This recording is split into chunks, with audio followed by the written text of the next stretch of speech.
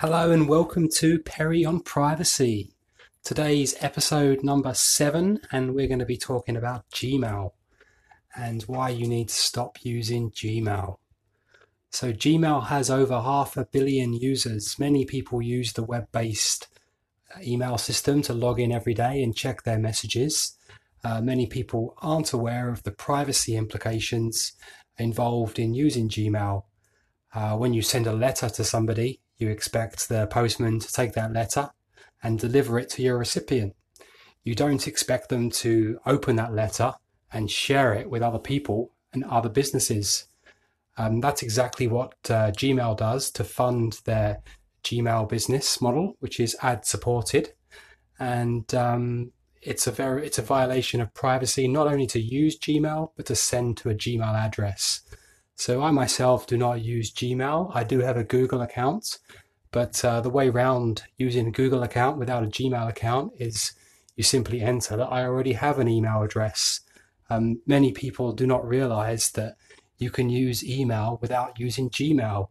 And not only can you use email without using Gmail, you can actually achieve a far greater level of privacy, security, and better usability than what Gmail can offer. Another thing that I see a lot of is businesses using Gmail as their primary point of contact.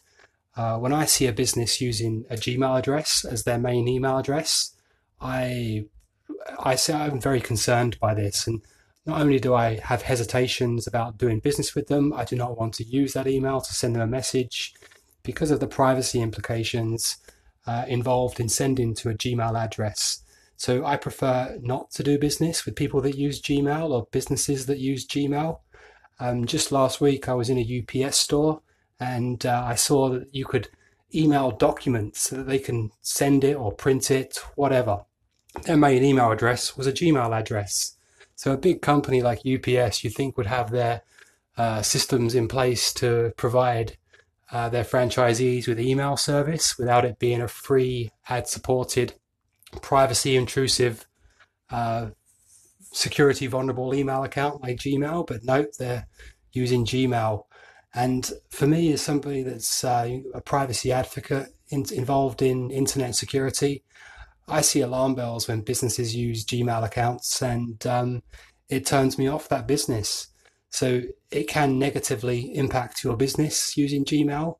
There's a growing number of people now that are privacy conscientious people like myself, and they choose not only not to use Gmail, but not to send to Gmail addresses. So by using a Gmail for your business, you're actually limiting the number of people that will potentially do business with you. So it's time to get off Gmail. Thanks for listening. Bye for now.